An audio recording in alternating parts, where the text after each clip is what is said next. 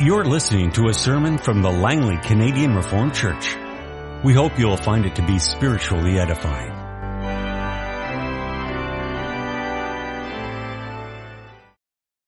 In connection with the sermon this afternoon, we have two readings, one from the Old Testament and one from the New.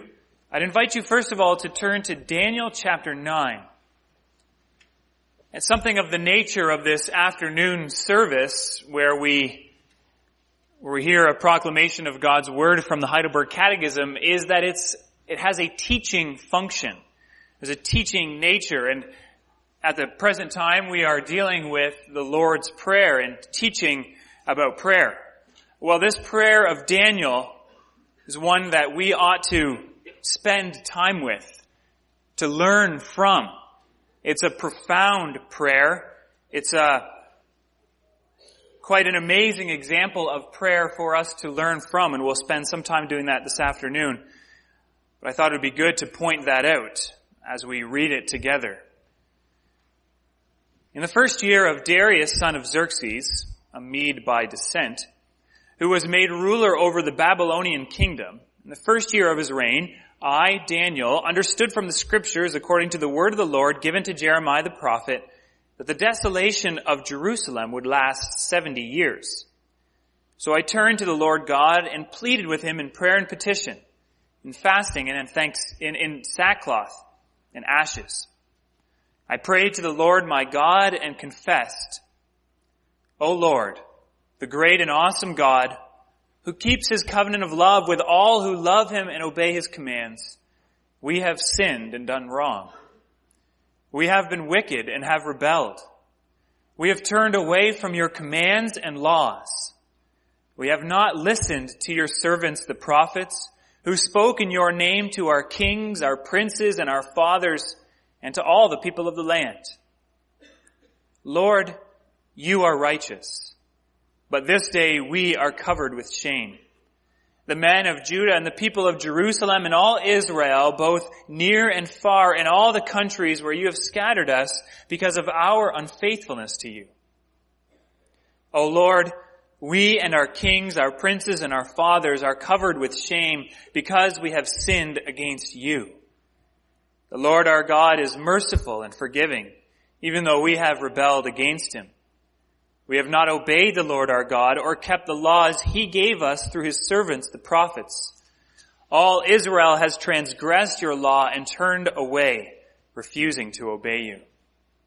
Therefore the curses and sworn judgments written in the law of Moses, the servant of God, have been poured out on us because we have sinned against you.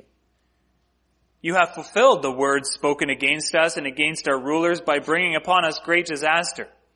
Under the whole heaven, nothing has ever been done like what has been done to Jerusalem. Just as it is written in the law of Moses, all this disaster has come upon us, yet we have not sought the favor of the Lord our God by turning from our sins and giving attention to your truth. The Lord did not hesitate to bring the disaster upon us, for the Lord our God is righteous in everything he does, yet we have not obeyed him. Now, O Lord our God, who brought your people out of Egypt with a mighty hand and who made for yourself a name that endures to this day, we have sinned. We have done wrong. O Lord, in keeping with all your righteous acts, turn away your anger and your wrath from Jerusalem, your city, your holy hill. Our sins and the iniquities of our fathers have made Jerusalem and your people an object of scorn to all those around us. Now, our God, hear the prayers and petitions of your servant. For your sake, O Lord, look with favor on your desolate sanctuary. Give ear, O God, and hear. Open your eyes and see the desolation of the city that bears your name. We do not make requests of you because we are righteous, but because of your great mercy. O Lord, listen. O Lord, forgive. O Lord, hear and act. For your sake, O my God, do not delay, because your city and your people bear your name. We'll turn now to John chapter 16. We'll read the verses 17 through 33. In this section, as well as in other parts, just prior to this section in John 14 and 15, The Lord Jesus repeatedly tells his disciples to pray in his name. And then, of course, following this passage, he himself prays for himself and for his disciples and for the church. Some of his disciples said to one another, "What does he mean by saying, 'In a little while you will see me no more, and then after a little while you will see me, and because I am going to the Father?'" They kept asking, "What does he mean by a little while? We don't understand what he is saying." Jesus saw that they wanted to ask him about this, so he said to them, "Are you asking one another what I meant when I said, 'In a little while you will see me no more, and then after a little while you will see me'? I tell you the truth, you will weep and mourn while the world rejoices. You will grieve, but your grief will turn to joy.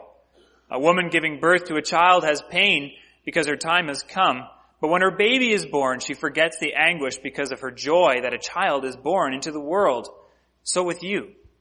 Now is your time of grief.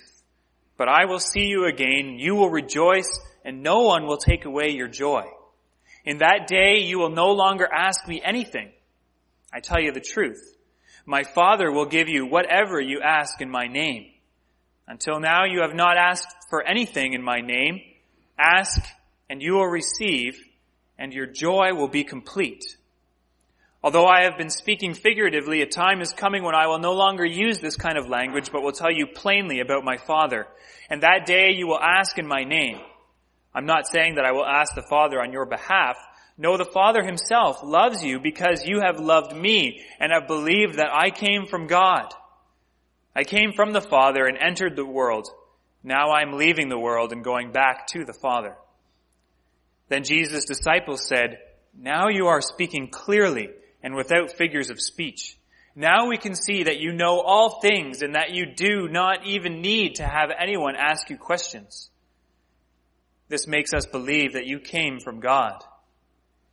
"You believe at last," Jesus answered, "but a time is coming and has come when you will be scattered, each to his own home.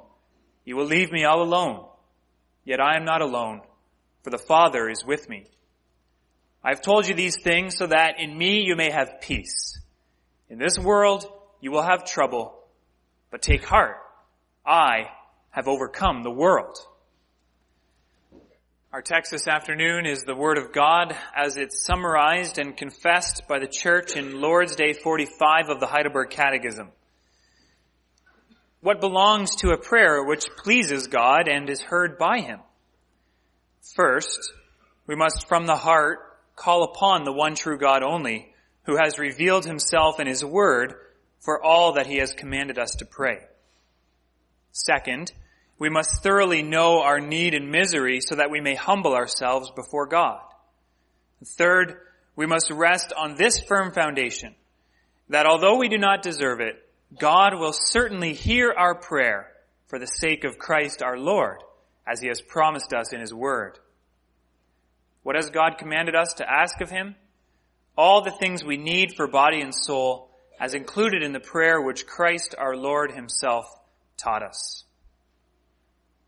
Beloved congregation of our Lord Jesus Christ, we need to be sensitive, of course, about using language which makes it seem like we can somehow manipulate God by our prayers.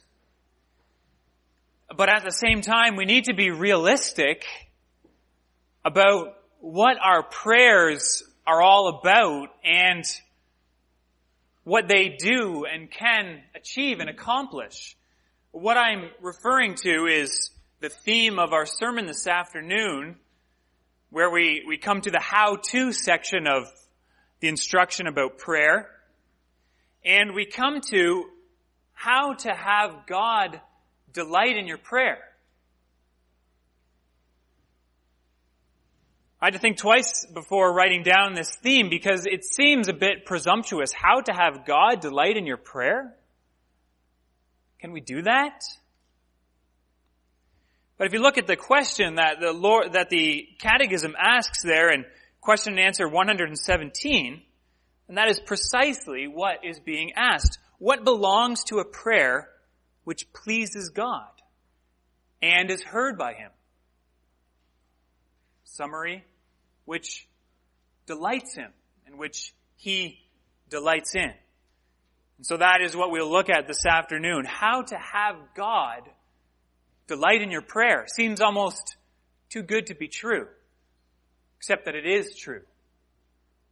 And it's still very good. We'll look at the need to, working through these 3 points that the Catechism gives us here, the need to pray sincerely, the need to pray humbly, and the need to pray confidently in the name of Jesus Christ. So we first deal with the need to pray sincerely, and that is the first thing that comes up here. What belongs to a prayer which pleases God and is heard by Him? First, we must from the heart call upon the one true God. We must call upon God sincerely. But at the same time, realize that this aspect of sincerity is not the only thing that's being emphasized even just in this first section. There are really 3 things that are being emphasized: sincerity, reverence, and obedience. The Catechism is, of course, talking about sincerity when it says from the heart. It's talking about reverence when it says call upon the one true God only, acknowledge who God is and His greatness. And it's talking about obedience when it says for all that God has commanded us to pray. Sincerity, reverence, and obedience. And all of these things must be held in balance. So which one is the Catechism highlighting there? We're going to spend a bit more time talking about sincerity, but perhaps what the Catechism is in fact highlighting is in this balance itself. That these elements need to be there in our prayers to God. And a prayer that lacks any one of these 3 is a prayer that in itself is lacking. Now realize again that the Lord is gracious and merciful, that the Holy Spirit intercedes on our behalf in our prayers, that Jesus Christ intercedes on our behalf for our prayers. Every prayer we offer is a prayer offered in weakness. God listens to weak prayers. But at the same time, God's Word shows us about a balance that is to be there in prayer. And when you get the sense something is wrong when one of these is missing, when, say, a camp counselor, for example, trying to model authenticity in prayer for the kids that are with him, begins in prayer, "Hey God, what's up?" That's a prayer perhaps being offered sincerely, but it's a prayer that lacks reverence. Or you can consider the minister or the teacher who has learned all the right words and expressions and phrases to put together in a beautiful prayer, but it seems that they've long since forgotten how to mean what they actually say. It reminds me of a part in the book Anne of Green Gables. Anne's rebuked for not listening to the prayer of the schoolmaster, the principal at school, Mr. Bell. But she says, well, he wasn't talking to me. He was talking to God, and he didn't seem to be very interested in that either. I think he thought God was too far off for it to make it worth his while. There's the sincerity lacking there. Or you can think of, say, the fixed income couple who desperately wants to see some improvement in their stock portfolio so that they can use the money to buy a new big screen TV. So they pray unceasingly. They may pray sincerely, they may pray reverently. There's some aspect of obedience that's missing there. They're not praying for what God commands us to pray. And then, of course, there's a quick dad, let's pray because the hockey game's going to be on in 5 minutes. That prayer arguably lacks any of those: sincerity, reverence, or obedience. Now, what the Catechism is highlighting here is this balance between those 3. And we see that balance in some examples of prayer throughout Scripture. Of course, the Lord's Prayer. The Lord's Prayer can be prayed, of course, in an insincere way. But when we pray these words sincerely, then they contain the reverence, hallowed be your name, and the obedience. Give me this day give us this day our daily bread, forgive us our debts. The obedience of what God has commanded us to pray. And you also see it in that prayer from Daniel, in Daniel 9. It is overwhelmingly a sincere prayer. He comes before the Lord in prayer and petition and fasting and sackcloth and ashes. And you can hear the sincerity at the close of the prayer. O Lord, listen. O Lord, forgive. O Lord, hear and act. He is sincere in his requests. And it's very reverent. Verse 4, O Lord, the great and awesome God. Verse 7, O Lord, you are righteous. Verse 9, the Lord our God is merciful and forgiving, even though we have rebelled against him. And it is obedient to God throughout. As Daniel comes before the most holy God, he acknowledges the guilt and the transgressions of the people. He acknowledges them, but he also acknowledges the great mercy of God. He prays according to how God has revealed himself as the God who punishes wickedness, but who also forgives his people when they come to him in repentance. For another prayer, we could think about Jesus' prayer in the Garden of Gethsemane. So sincere that he was sweating out drops of blood as he offered up those words. And reverent and obedient when he said to the Father, yet not my will be done, but your will be done. So obedient that he would go to the cross in order to bear God's wrath against our sin, as we heard about this morning, in fact. And so these prayers and many others as well show the sort of balance that the Catechism is urging us to have in our prayer. But as I said, we're going to spend a little bit of time talking about sincerity. We talk about sincerity because that itself comes up in the rest of the answer as well. The Catechism is talking about sincerity in the second point when it says we must thoroughly know our need and misery. That will draw us to be sincere. And it is also talking about sincerity when it says, although we do not deserve it, God will certainly hear us for the sake of Christ our Lord. Another reason to emphasize the sincerity and to notice that perhaps that's what's being emphasized by the Catechism here is to consider the context in which the Catechism was written. It was written in largely a Roman Catholic church, the Roman Catholic Church at the end of the Middle Ages, where there was a large culture of prayer. There was a lot of prayer going on, and you could even say there was a certain type of prayer that was from the heart. But in their context, from the heart meant you memorized a prayer, the Lord's Prayer, Our Father, or you memorized the prayer that began with Hail Mary. You would memorize those words and you would repeat them over and over and over again. You would count off the beads on the rosary as you would say those prayers. So it was from the heart, if you mean in terms of committing that to your heart, committing it to memory. But you realize in that context, it could very easily be done without thinking, just as a sort of a mantra, just something to kind of put off into the corner of your mind and just work down the number of beads on your rosary that the priest had told you to do. That was the context of prayer at the time that the Catechism was written. And in contrast to this practice, the Reformers emphasized with the balance talked about here, free, open, and sincere manner of coming before God. And that any believer could come before God in prayer.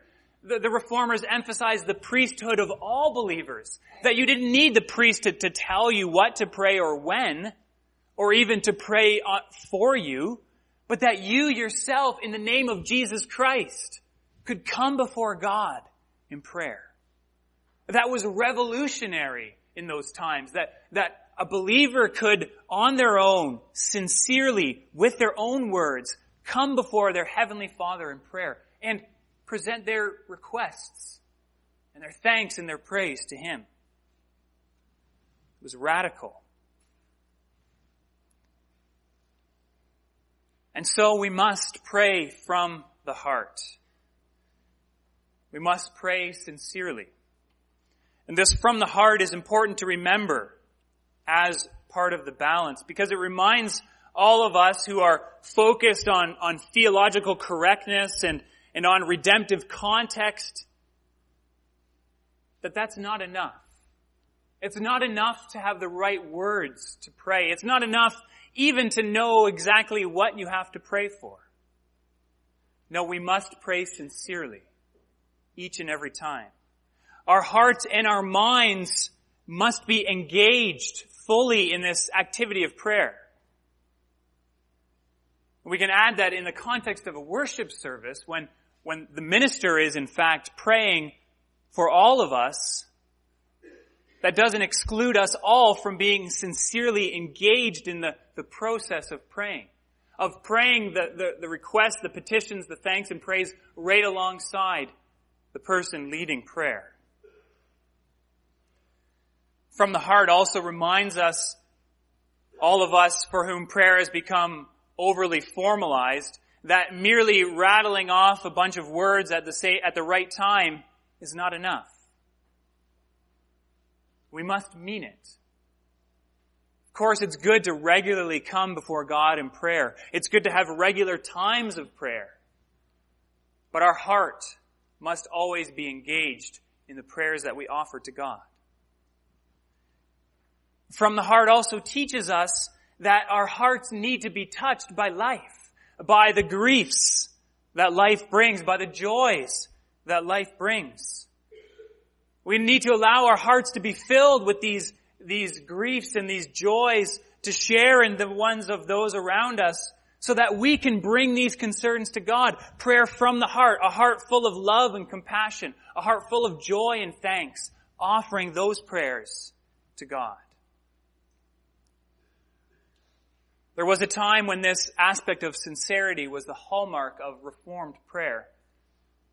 And we need to ask ourselves, is this still the hallmark of Reformed prayer? Is from the heart sincerity present in our prayers?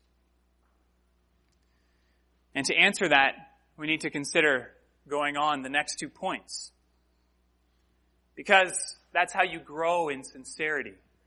By understanding your dependence on God's grace and understanding the gift of God in His Son, Jesus Christ, in whose name we can offer our prayers. And so that brings us to our next point, the point about praying humbly.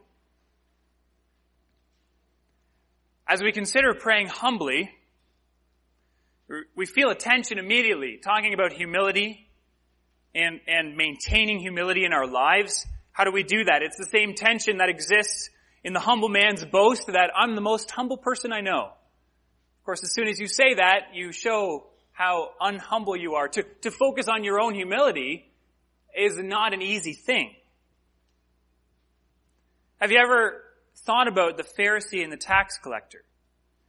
The Pharisee thanked God that he was not like the others, especially the tax collector, while the tax collector simply prayed for mercy. "O Lord, have mercy on me, a sinner." And the Lord Jesus holds up their 2 extremes of prayer, one of hypocrisy and one of humility. And it's likely that our prayers don't fit under either one of those at any one time, but perhaps somewhere in between. But if our prayers are somewhere in between, to what extreme do we go when we pray? And how do I become more like the tax collector when I pray in terms of his broken and authentic approach, what the Lord Jesus is highlighting with him? How do I avoid that hypocrisy and pride of the Pharisee? Well, the answer is not to focus on your humility or how great that is, but to know your need and misery. As the Catechism shows us, we must thoroughly know our need and misery so that, with the purpose that, then we might humble ourselves before God. Well, what's this talking about, this need and misery? Well, need is talking about our needs for body and soul. That comes up in 118 as well. What does the Lord command us to ask Him? All the things we need for body and soul. And to be able to pray our needs, in order to grow in our needs, we have to learn to understand what our needs actually are. And the most obvious needs to us in our mind at any given time are not always truly needs. I'm reminded of a situation that happened in my life that has always been striking to me, of a friend at a wedding who said on the morning of this beautiful day, it was supposed to be rainy that day, but it turned out to be just a beautiful sunny day. And she came to me and said, we were praying all night that it would be sunny today. We were constantly asking God for the right weather for this wedding, and now we have it, and God heard our prayers. Well, nice weather at a wedding is a really nice thing. It's a beautiful thing. But certainly there were far more important aspects to a wedding than the weather going on outside. Would it not have been better to ask God to bless those more important things? The couple, their love, their commitment, the message proclaimed at the wedding, many other things. Of course, we all think about the weather on a wedding day. But perhaps we need to go deeper and to understand what our needs truly are, what truly is important, and to ask God for those. Now, we learn to know our needs by contemplating Scripture, by growing in the wisdom of the Lord. Reading the book of Proverbs, for example, will teach us to know our needs. It teaches us to view things in life correctly, material, relationships. Contemplating on God's Word will teach us to learn what our true needs are. And of course, contemplating on Scripture makes us realize that our deepest, our truest need is the need for the forgiveness of our sins, for salvation in Jesus Christ. And then we come to the second part, the knowing our misery. What does misery refer to, and why does it all of a sudden pop up here, knowing our need and misery? Well, you'll remember at the beginning of the Catechism, it frequently is talking about our misery, our sin and our misery. Our sin, our rebellion against God, our misery, the results of our sin, the consequences of sin. That's what misery is referring to. It refers to the results of our sins, and also simply the results of sinfulness in the world. It doesn't necessarily have to relate directly to us. Sometimes there is a direct connection. Our sins do cause misery in our lives. But at other times, it's the sins of others that cause us misery. Or sometimes there's seemingly no one to blame apart from the brokenness that's present in this world. Brokenness that came as a result of the first sin of our first parents, Adam and Eve. Misery is the consequences of sin and sinfulness and brokenness in the world.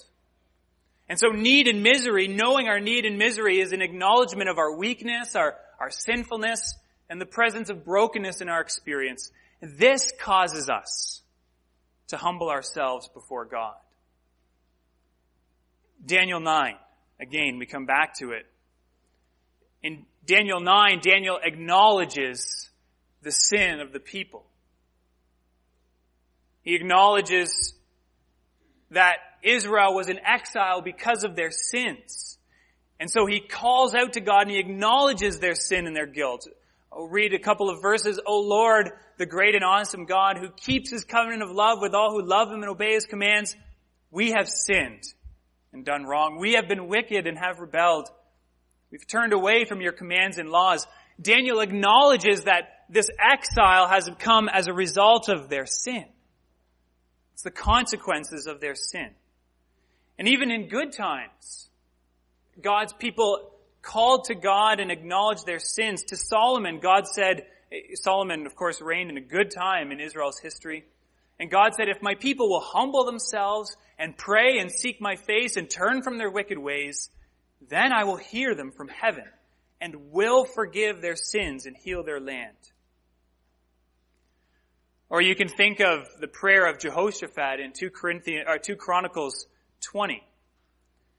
Israel was being threatened by the armies of Ammon and Moab, and he prayed these words, "O God, we do not know what to do, but our eyes are fixed on you." We do not know what to do. Acknowledge their need, their misery, but our eyes are fixed on you. Beautiful confession of dependence. And so prayer that God delights in is prayer that acknowledges our weakness, our sinfulness, and the presence of brokenness in our world. Now, God doesn't delight in our sin and misery. That's not what I'm saying. God delights in our satisfaction and joy.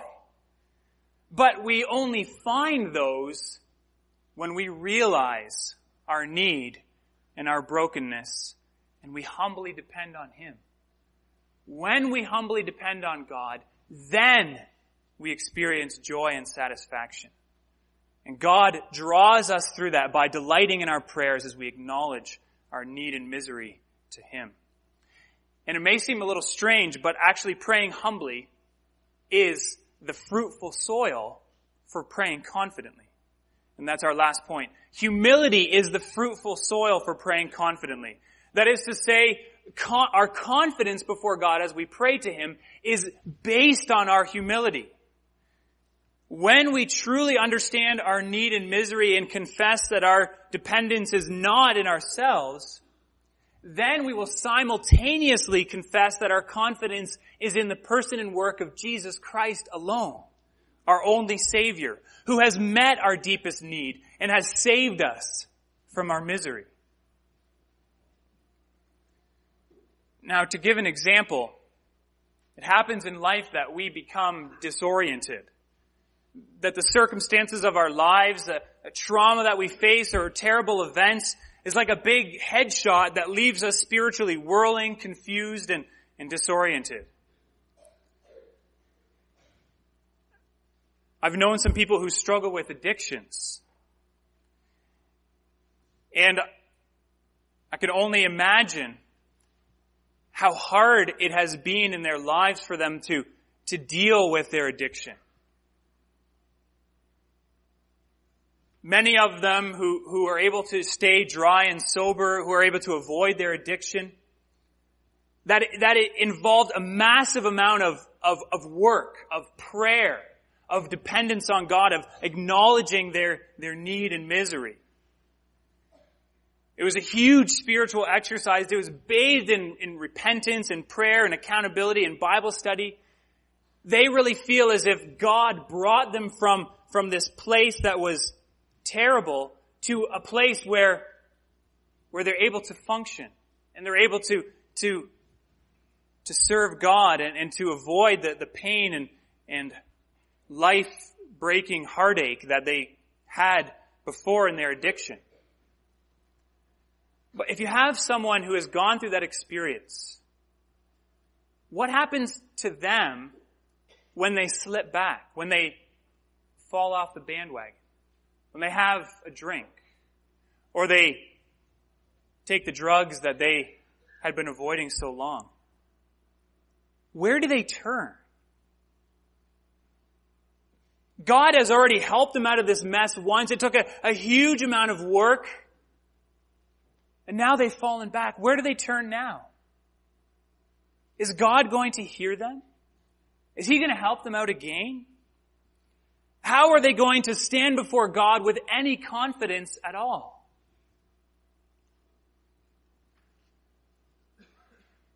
Now I use that example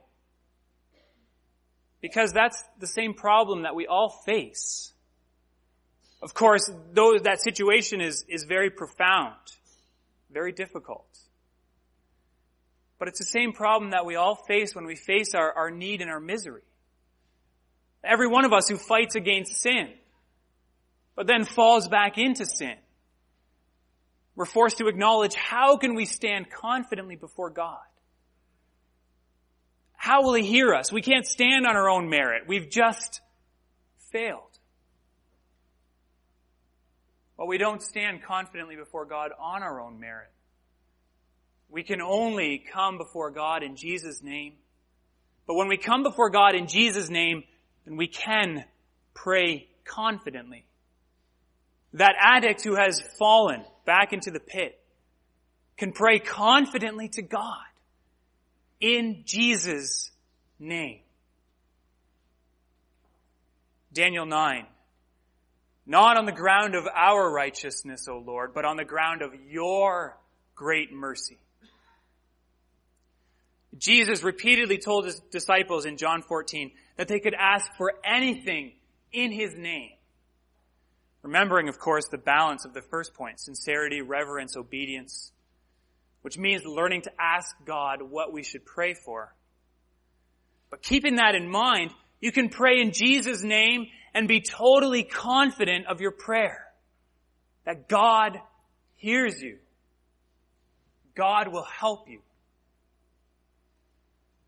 Now again, to go back to what we need to pray for, if you're struggling about how do I pray for the right things, sometimes a helpful exercise is to pray in Jesus' name right beside the request that you are giving to the Lord. And then it kind of works itself out. If you pray, in Jesus' name, please give me a new bike, a new car. In Jesus' name, lower my taxes. In Jesus' name, forgive my sins. You realize when you pray in Jesus' name right beside your request that last one doesn't suffer the awkwardness of the other two. In Jesus' name teaches us how to pray. So we need to let Jesus' name and his glory dictate what we pray for. And that's why God will hear the prayer of that person struggling in their sin who asks in Jesus' name, because it is precisely there that they can stand confidently before God. When you pray in Jesus' name, you're standing on Christ's work on your behalf, on what he has done, suffering during his life, going to the cross, dying, rising again, victorious over sin and death. When you're praying in Jesus' name, you're standing on Christ's person, that he is like you, a man, but he's more powerful than you. He's God. When you're praying in Jesus' name, you're standing with Christ at the right hand of God, where he is interceding for you before his Father. Praying in Jesus' name is not just a signal that the prayer is about to end. Praying in Jesus' name is a powerful and effective way of ensuring that God the Father delights in your prayer. God is pleased, and he hears us when we come to him in the name of his beloved Son, when we stand on his righteousness, when we know our dependence, when we know our need and our misery, when we pray sincerely, reverently, and obediently, and we call on his name. Amen. This has been a sermon from the Langley Canadian Reformed Church. For more information, please visit us on the web at www.langleycanrc.org.